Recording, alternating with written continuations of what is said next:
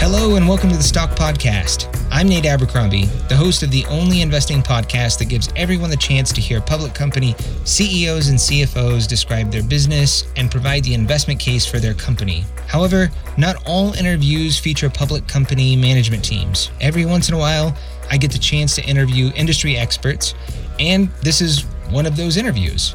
Today's guest is Joshua Landis, the Sandra Mackey Chair and Professor at the University of Oklahoma's College of International Studies and the Director of the Center for Middle East Studies. Professor Landis writes and manages SyriaComment.com, the foremost blog on Syrian politics, and he publishes frequently in policy journals such as Foreign Policy and Foreign Affairs. He's also appeared on The Charlie Rose Show, Frontline, and is a regular contributor to NPR and the BBC. Other than being one of the best resources in the U.S. on Syria, he's an amazing teacher and friend. Josh was a former professor of mine, and I can't say there's been many people who've had such a big impact on my life and education. Josh's timing is pretty impeccable given the investment implications of the recent announcement the Trump administration is walking away from the Iran nuclear accord. My hope is that you gain some insight into energy markets, but I also hope that this interview is really educational for you to learn more about the Middle East, what's going on there, the strategic geopolitical narrative.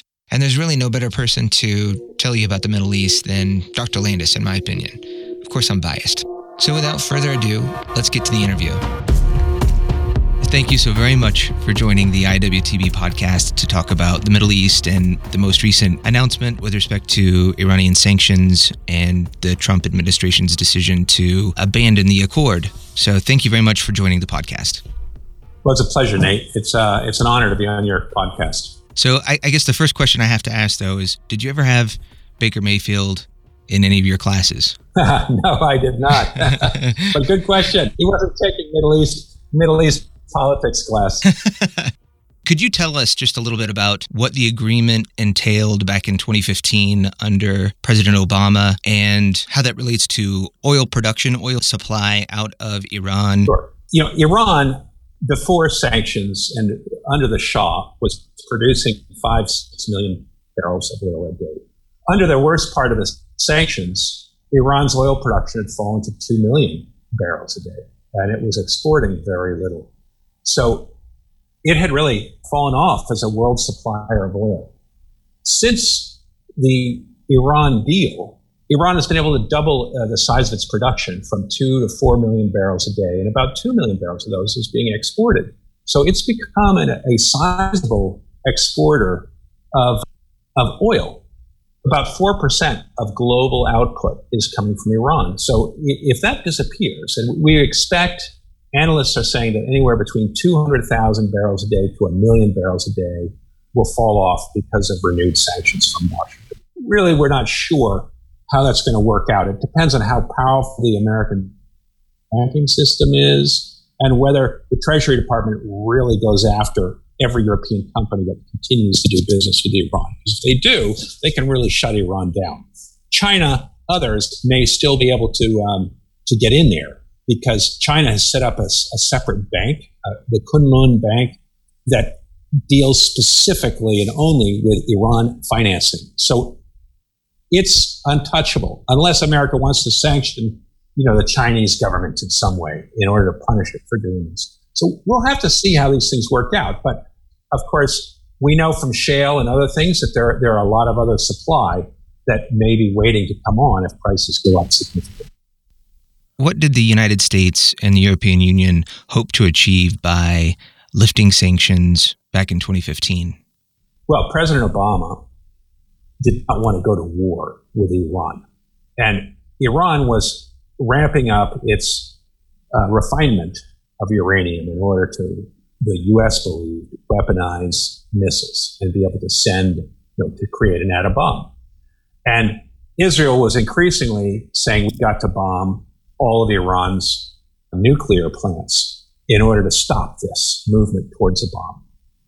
The problem is that when Obama came up with this accord, which allowed for international inspectors into Iran, very, very heavy inspection regime, but also made sure that Iran would not be able to refine beyond 20%, and even keep it down to like 2% refinement for uranium. And this has been working, but it's for a 15-year period. After that, there are some restrictions, but Iran can theoretically begin to move back up again. So also, there was no restriction on Iran's missile capability, and Iran has been testing new missiles and making them longer range and so forth. This has created a lot of anxiety for Israel. Also, Saudi Arabia and Israel fundamentally did not want sanctions lifted. They preferred to have sanctions on Iran rather than Iran moving up towards the bomb. Why? Because sanctions have kept Iran out of the international marketplace, out of the international banking system, and kept it from normalizing business relations with other countries. And this has kept Iran poor. The threat that the Iran deal presented to Israel and Saudi Arabia is that Iran was going to get richer and integrate into the world. Therefore, in the future, it'll be much harder to get international companies to stop dealing with Iran. Israel and Saudi Arabia prefer a poor Iran. Why? Because then Iran won't be able to spend so much on its military and flex its muscles around the Middle East and challenge Israel and Saudi Arabia for leadership in the Persian Gulf, in Syria, Lebanon, other places. That's the fundamental gripe with the Obama deal. President Obama did not want to have to bomb Iran and go to war against another Middle Eastern country. So he thought the deal was good. He didn't particularly like Saudi Arabia so much. He didn't like Israel that much. He was trying to balance Shiites against Sunnis, Saudi Arabia against Iran. He didn't want to get into a fight with Iran on the side of Israel and Saudi Arabia. That's something that Trump, I think, relishes. He's happy to do that. A lot of his biggest funders, campaign funders, have been pro-Israeli. People like Edelman, the big casino owner, who's given him tens of millions of dollars for his campaign. And there are many others. So he's responding to some very clear domestic signals, as well as his allies in Saudi Arabia and so forth. So that's what I think the United States is trying to do, is create a poorer Iran, an Iran that's not engaged in the international business system. I think President Trump believes that he can hem Iran in. Israel believes the same thing, that have much better technology than Iran. They can bomb Iran and keep it from developing nuclear weapons. They just want to make sure that it's poor and it's not integrated into the system. In your opinion, was Iran delivering on their end of the bargain? Yes, no, Iran was clearly delivering on its end of the bargain. And it was flexing its muscles at the same time. And we see that in Yemen. We see that in Syria. Iran has won the battle in Syria by and large because Assad has reasserted himself and has reconquered about 65% of the Syrian landmass. The United States holds about 30% of Syria, Turkey maybe 10%. So Iran is flexing its muscles, and that makes Israel and Saudi Arabia anxious. Iran would like to push the United States out of the Persian Gulf. Iran sees itself as the major power in this region. It does not want the United States to be this superpower in the region, controlling what goes on. And so there's a struggle for power there, and that affects both Israel, because Israel is threatened by Iran, and that affects Saudi Arabia, because wants to be the main power in what it calls the Arabian Gulf. And so the balance of power there is a delicate one. Yeah. And when you talk about the interests of the Iranians, are you talking about hardliners, moderates? Are you talking about everyone, all of the above? Or is it? That's a good question. I mean, Iran is divided, and President Obama clearly believed that he could favor the moderates by making a deal. And he believed that this would, in the end, it would create a more moderate Iran, and that the hardliners would be pinned down and wouldn't have as many excuses to build up militarily and to say, America's Satan and so forth. But I think all Iranians are nationalistic. It depends on how nationalistic they are.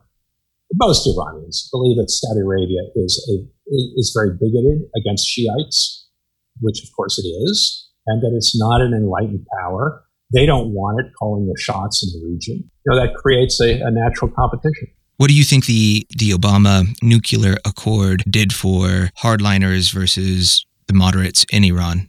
Well, the idea was that it was going to give the moderates a way to gain power, because the argument is that if Iranians get richer, if the middle class gets bigger, the middle class is going to want more representation. The middle class is fed up with the mullahs running everything in the religious establishment, breathing down their neck, making them wear the chador, making them not drink alcohol, not trade with the West, not go to the West for university, not allow Westerners to come in easily and tourist around Iran. Just the whole anxiety about the West is evil and so forth. A lot of middle-class Iranians don't like that approach. They don't believe it. They like the West. They like listening to Western music, wearing Western clothes, and being part of the West. So the idea was, if you can lift sanctions and get rid of this designation as Iran being the number one enemy of America and trying to subvert the regime, bring down the Iranian regime, that ultimately this would allay the conflict.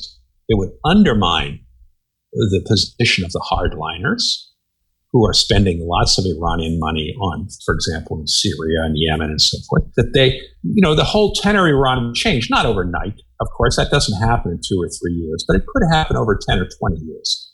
And this would ultimately lead to the weakening of the mullahs and create a much more robust and vigorous liberal middle class that would seek to expand civil society and democracy and freedoms. So that's the idea.